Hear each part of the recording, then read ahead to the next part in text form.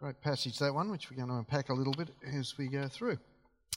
For those who don't know me, my name's Jeff Leader. I'm part of the ministry team here, and it's great to be with you. Gee, it's looking fuller tonight than it was this morning. That's great. It's a great encouragement for the evening service people. Fabulous. Before we begin, let's just bow our heads quickly in prayer. Our gracious Lord, we do thank you that you love us, care for us, that you've given us your Holy Spirit.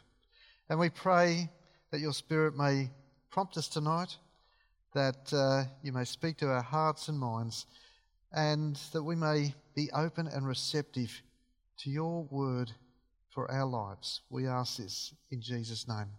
Amen. Okay, now I've got to watch Ian, haven't I? I should have some middies to throw, but anyway, pretty lousy shots, so I don't think that's going to work too well. Sorry, mate. Well, one of the features of our modern contemporary services is that we endeavour to give meaning to what we say and what we pray. So, for example, we have done away with a lot of rote prayers and liturgies, and we've replaced them with what we might refer to as extempore prayers, where we can focus on current and pressing issues. Now, the issue with set prayers is that we can just rattle off the words without really thinking what they mean. But on the other hand, having rote prayers actually starts to drill them into your head so that at times you can actually remember those words, hopefully. But anyway, this is what we do today. So, for example, we used to say the Lord's Prayer in all of our Sunday church services. But today we rarely do it. It's just kind of assumed knowledge, but I just wonder how many of us can actually say the Lord's Prayer without prompts. And yet, this is a beautiful prayer. It's full of meaning, it's full of relevance, and it contains some deep spiritual truths. And it's one of those truths contained within this prayer that I want to explore this evening. The Lord's Prayer begins with the words... Oh, you prettied that up nicely, Stuart. Thank you. It begins with the words, "Our Father in heaven." This is who we're praying to. Our awesome and almighty, wonderful, powerful, magnificent God, the creator of the universe. Our Father in heaven. Hallowed be your name. You know, God's name, it's a holy name. It's important, and it's a powerful name, as we've sung sometimes. His name, that of our Lord God, Father in heaven, Jesus, his name should be honoured and respected. And then we find those familiar words, "Your will be done on earth as it is in heaven." These words are so well known to us, but I wonder if you've ever paused to reflect on the question, how will God's will be done on earth as it is in heaven? How? How does this happen? How can the will of our Heavenly Father be done on earth as it is in heaven, where he is supreme? How can his desires, his wishes, his intentions be realised here on earth, an earth which is dominated by evil, an earth which is held under Satan's influence, and an earth which is populated by stubborn, self-centered people? Is it really possible for God's will to be done on earth as it is in heaven? So what did Jesus mean when he prayed this part of the Lord's Prayer? And this is the deep heart issue that this prayer brings to the surface. And I want to look at that a little further tonight. And let me say, firstly, that Jesus was not a deluded idealist. Not a deluded idealist. Jesus knew very well the condition of the world. He knew that the will of his Father would not or could not be done in the lives of people who were not willing to listen to him and who in fact rejected his authority. But Jesus knew that God's overall purposes for the world would eventually be realised. In spite of people, in spite of the nations set against him, the purposes and intentions of Almighty God were bound to be be achieved. Sorry. But here in this prayer, this Lord's Prayer, there is this thought that this all starts with the believer, with you and me. And it's the sense that we're praying this for ourselves as much as for the world. If we could paraphrase it this way, Heavenly Father, may your will be done in me, here and now, just as it will be done in the future in heaven. Now, this would be very simple and straightforward if we human beings did not actually have a will of our own. You see, our free will is probably the greatest deterrent and the single greatest enabler of God's will in our lives. You see, we are created with a free will. That's how God made us. But we are not puppets. Like, you know those little puppets which dangle at the end of a string, and then you've got the puppet master who pulls the strings and makes the puppet dance. We've been created by God to have the right and the responsibility to make our own choices in this life, to reach our own decisions about what we do and how we act. So on the one hand, we struggle with the desire in us to be all that God wants us to be and to be led by His Holy Spirit. And then on the other hand, there is the desire to run our life on our own, led by what we have determined as right and appropriate according to our own wisdom. And this struggle is our common shared human experience. We find ourselves having two wills. These two wills moving separately, sometimes in harmony and sometimes in conflict. There is God's will versus our will. We know as Christian believers who God is, and that is our primary responsibility to see that our human will corresponds to the will of God. Sometimes it's referred to as keeping in step with God's Holy Spirit. Practically, all of our Christian growth and maturity lies in doing this one thing, aligning ourselves with God's will and purposes for our lives.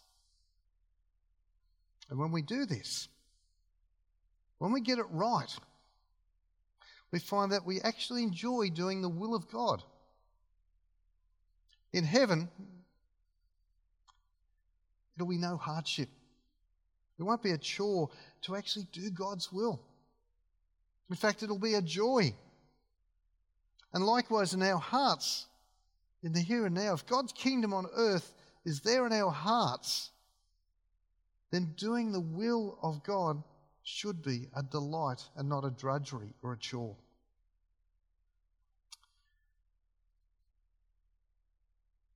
So when as a Christian believer we discover the great delight in moving in harmony with the will of God and responding to that will positively, we begin to get a sense or a taste of heaven here on earth.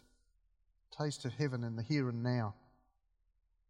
Now the Bible uses a number of very graphic illustrations to convey to us the manner by which God, by His Holy Spirit, endeavours to shape the minds and wills of His people. And one of these is that of the potter at work in his wheel in Jeremiah 18, which Sean read to us just a moment ago. Tells Jeremiah to go down to the potter's house where he'll give him a message. Now, I don't know how many of you have ever used a potter's wheel. Has anyone done pottery here using a wheel? There's a few people. Is it easy? No. It's not. From what I've observed, I haven't actually done it myself, but I watched a few novices try it. It is jolly hard to make that clay into something that resembles anything at all. But what the lesson there is, it is a skill. Pottery using a potter's wheel is a skill that has to be mastered. It has to be practiced and developed to produce a desired outcome. The art of making a pottery wheel, the art of making pottery on a wheel, dates back millennia to ancient times. And the wheel was either turned, it was usually a stone wheel, it was sitting on a spindle of some kind, and it was either turned by the hands or by the feet. I've got a photo of that. Yeah. That slide in the middle there shows another wheel below the top wheel where the potter put his feet on and turned it. Unlike us, they didn't have an electric motor to drive the wheel, so they had to sort of turn that wheel, make it spin, and then shape the clay. Now, the clay the potter used was really on the nose because it's contained a whole lot of very smelly ingredients such as rotting grass or other plant material. But the purpose of that stuff in the clay was that it helped the clay to stick together. And so the clay that the potter used in those times was usually prepared in an outbuilding in something like a pit.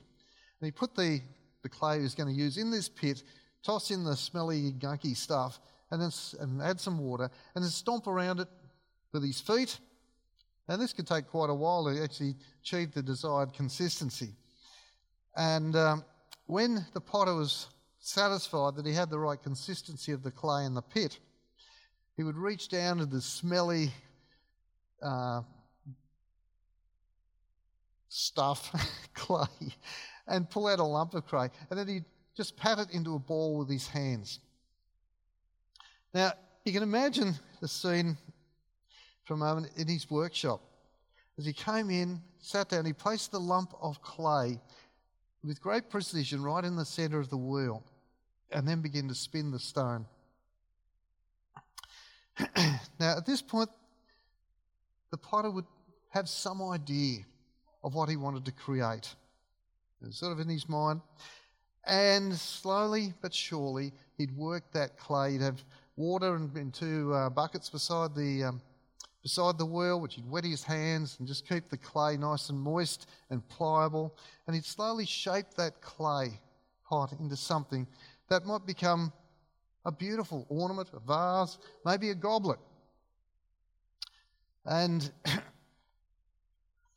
excuse me. And he'd been practicing that for many, many years. Now, this is something it's probably the ladies would find easier to identify with. A beautiful vase was shaped like that, but hopefully you'll get the message that something beautiful is being created here.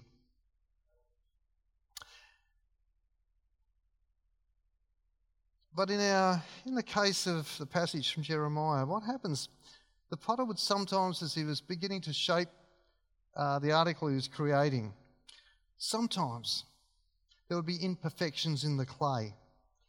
And the potter would have to change his plans as to what he was going to make. And he'd produce something a little less elegant, something a little more practical and utilitarian, because nothing is ever wasted. Nothing's wasted because of the resistance in the clay, what was to become what may have been a beautiful goblet or vase now becomes a finger bowl or something like that's on the screen.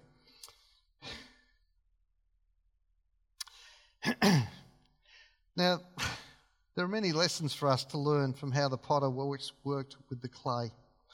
In Psalm 40, verses 1 and 2, it says, I waited patiently for the Lord. He turned to me and heard my cry. He lifted me out of the slimy pit, out of the mud and the mire.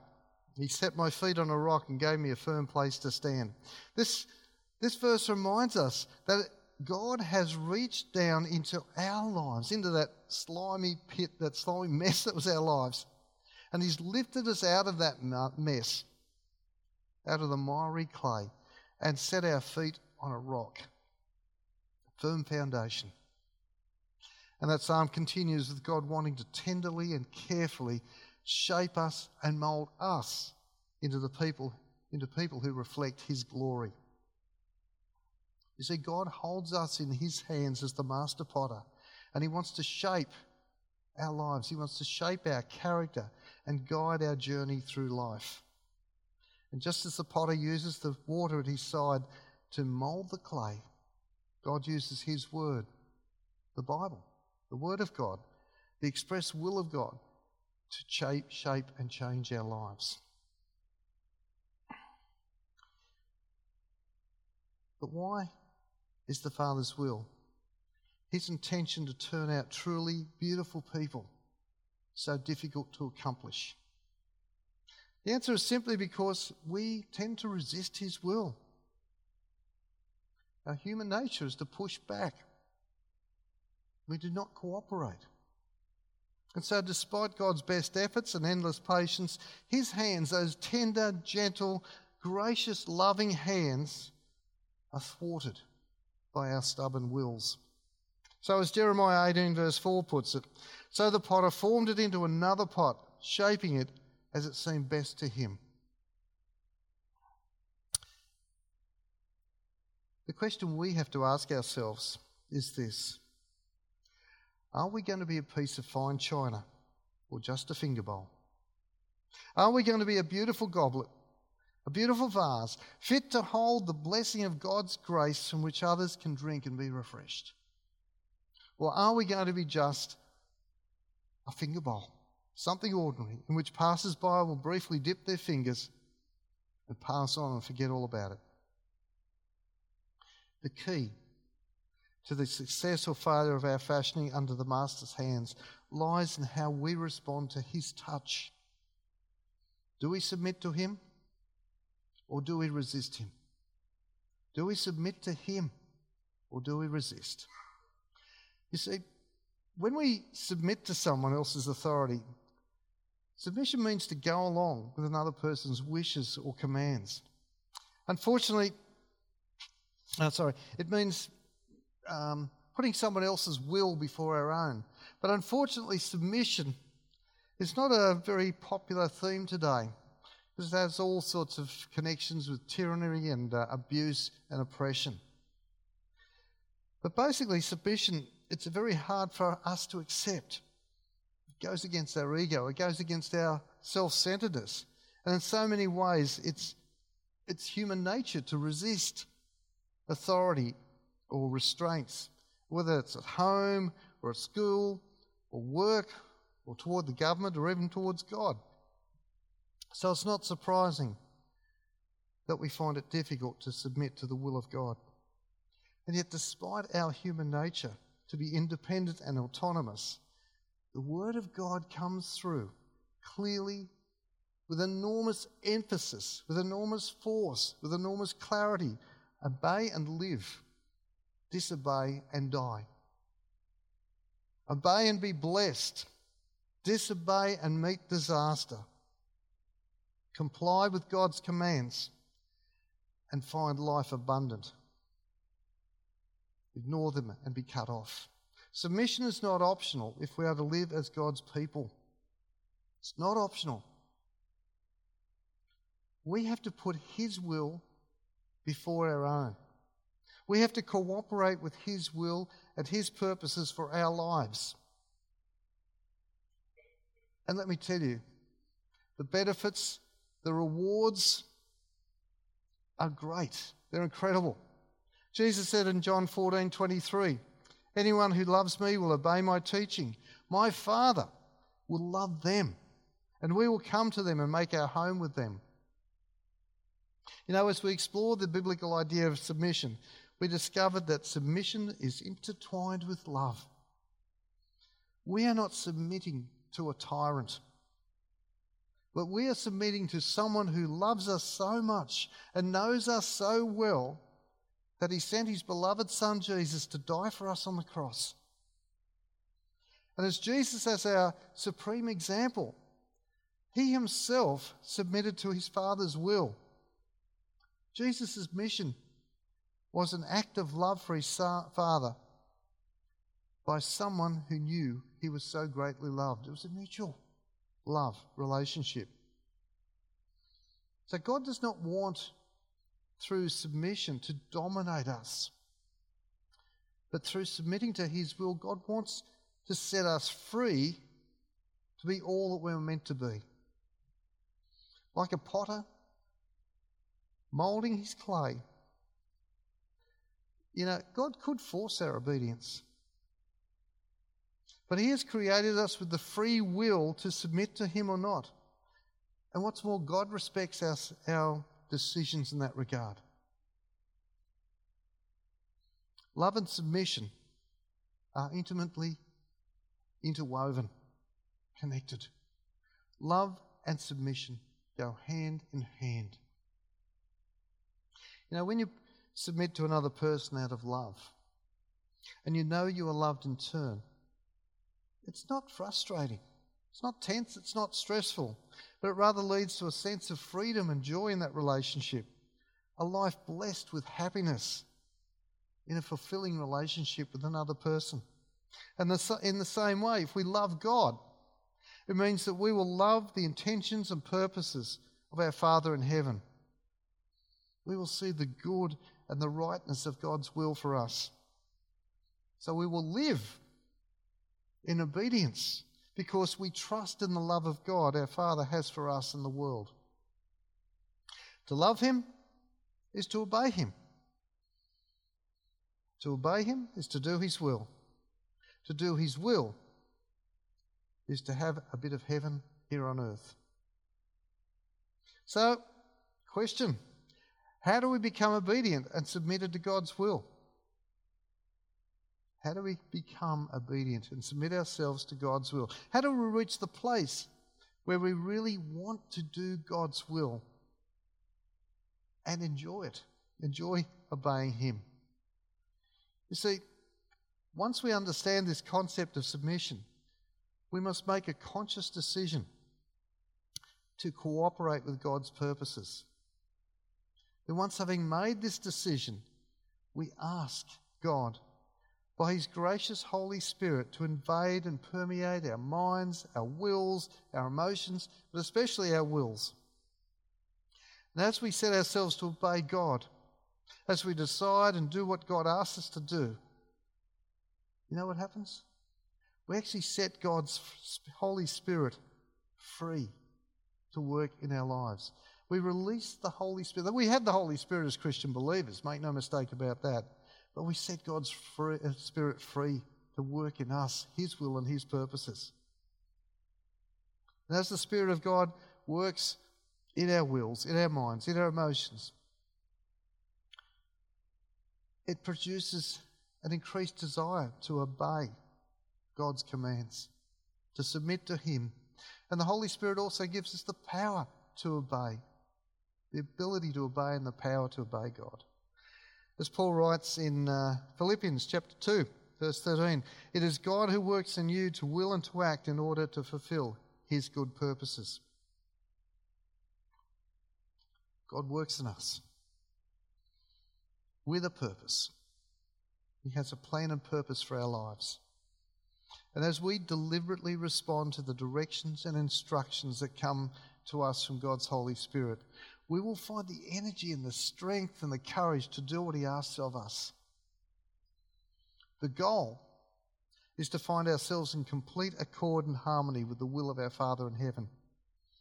And this is to experience joy and serenity, usefulness, worth, and you will find yourself engaging in amazing adventures in your walk with God as we move in accord with His plans and purposes for us here on this earth. This is in essence what Jesus had in mind when He instructed His disciples to pray, "Your will be done on earth as it is in heaven." The question we have to ask ourselves now is this: are we going to be a piece of fine china or just a finger bowl? Sometimes this shaping of us, it can be quite a painful process.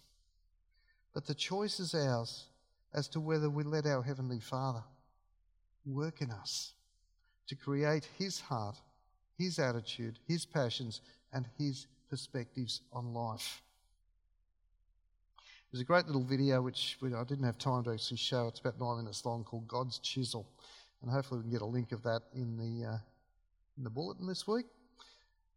It's worth watching because it makes this point very, very powerfully.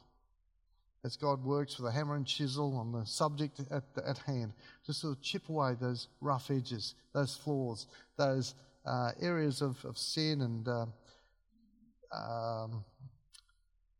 rejection of God's authority. So I commend that to you. But this theme of God shaping us for his purposes brings us to our first reading, and in particular Ephesians chapter 2 verse 10. For it says, "We are God's handiwork, created in Christ Jesus to do good works, which God prepared in advance for us to do." We, you and I, are God's handiwork. We are his work of art, his masterpiece.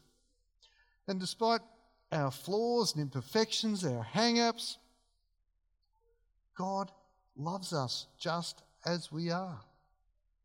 He has created us, he has shaped us as something special, something precious, and he loves each and every one of us so dearly. Some people get caught up with being depressed and disappointed with their lives and who they are and what they do, what they can and can't do. Look in the mirror. When you look in the mirror, you will see what God sees. And God sees a masterpiece created by the master craftsman. And if I can end this sermon with a bit of a negative, remember this: God does not make junk. God does not make junk. In his eyes, we are special, we are precious, much loved. That's how he made us, and that's how he continues to shape us. So the question remains, are we willing to allow God to work in us so that we can be all that he created us to be, so that the world will see him when they see us? Will we allow God to work in us so that we can be all that he has made us to be? May we pray. Our Lord, we thank you for sending Jesus to suffer and die for us on the cross.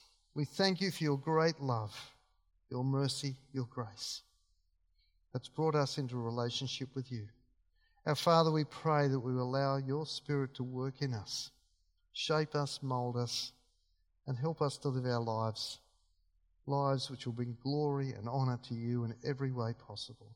We ask this in Jesus' name. Amen. Q&A.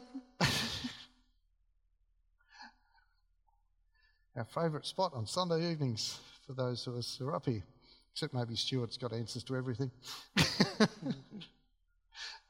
So if you've got any questions, comments, questions? Oh, good. Oh, yes, thank you. One. So I've got my mobile phone so I can phone a friend if I get stuck. My question is, do we really have a free will, or is our will bound by our nature? That had to come up, didn't it, Stu? Because God is bound by his nature. God has created us to have free will. So, yeah, this is a tricky one, because there's the sovereignty of God on one hand, so that all things go according to God's plans. But he has not created us as robots who are totally compliant with him. And I think the issue really, when it comes to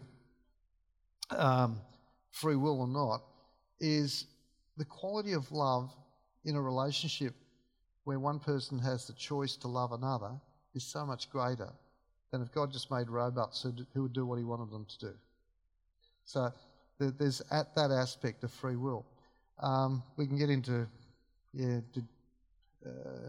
all kinds of tracks. And ultimately, I think there's some questions along those lines that we just cannot answer. God knows.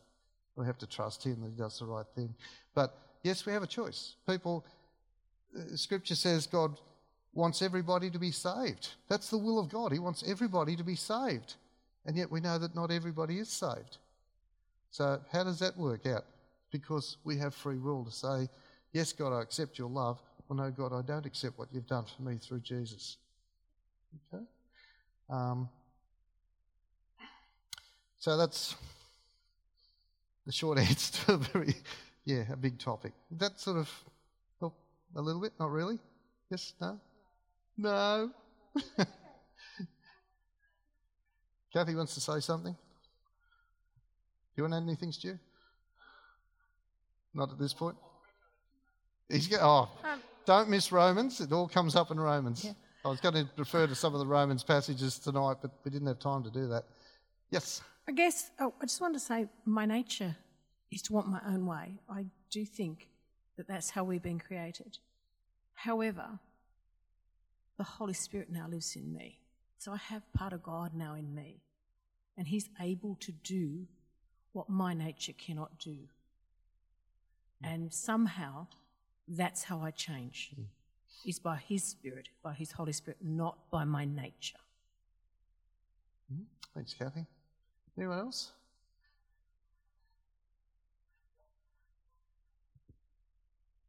Gavin. Oh, Just on the Darren, same, sorry. Just on the same theme, just because I'm feeling vicious.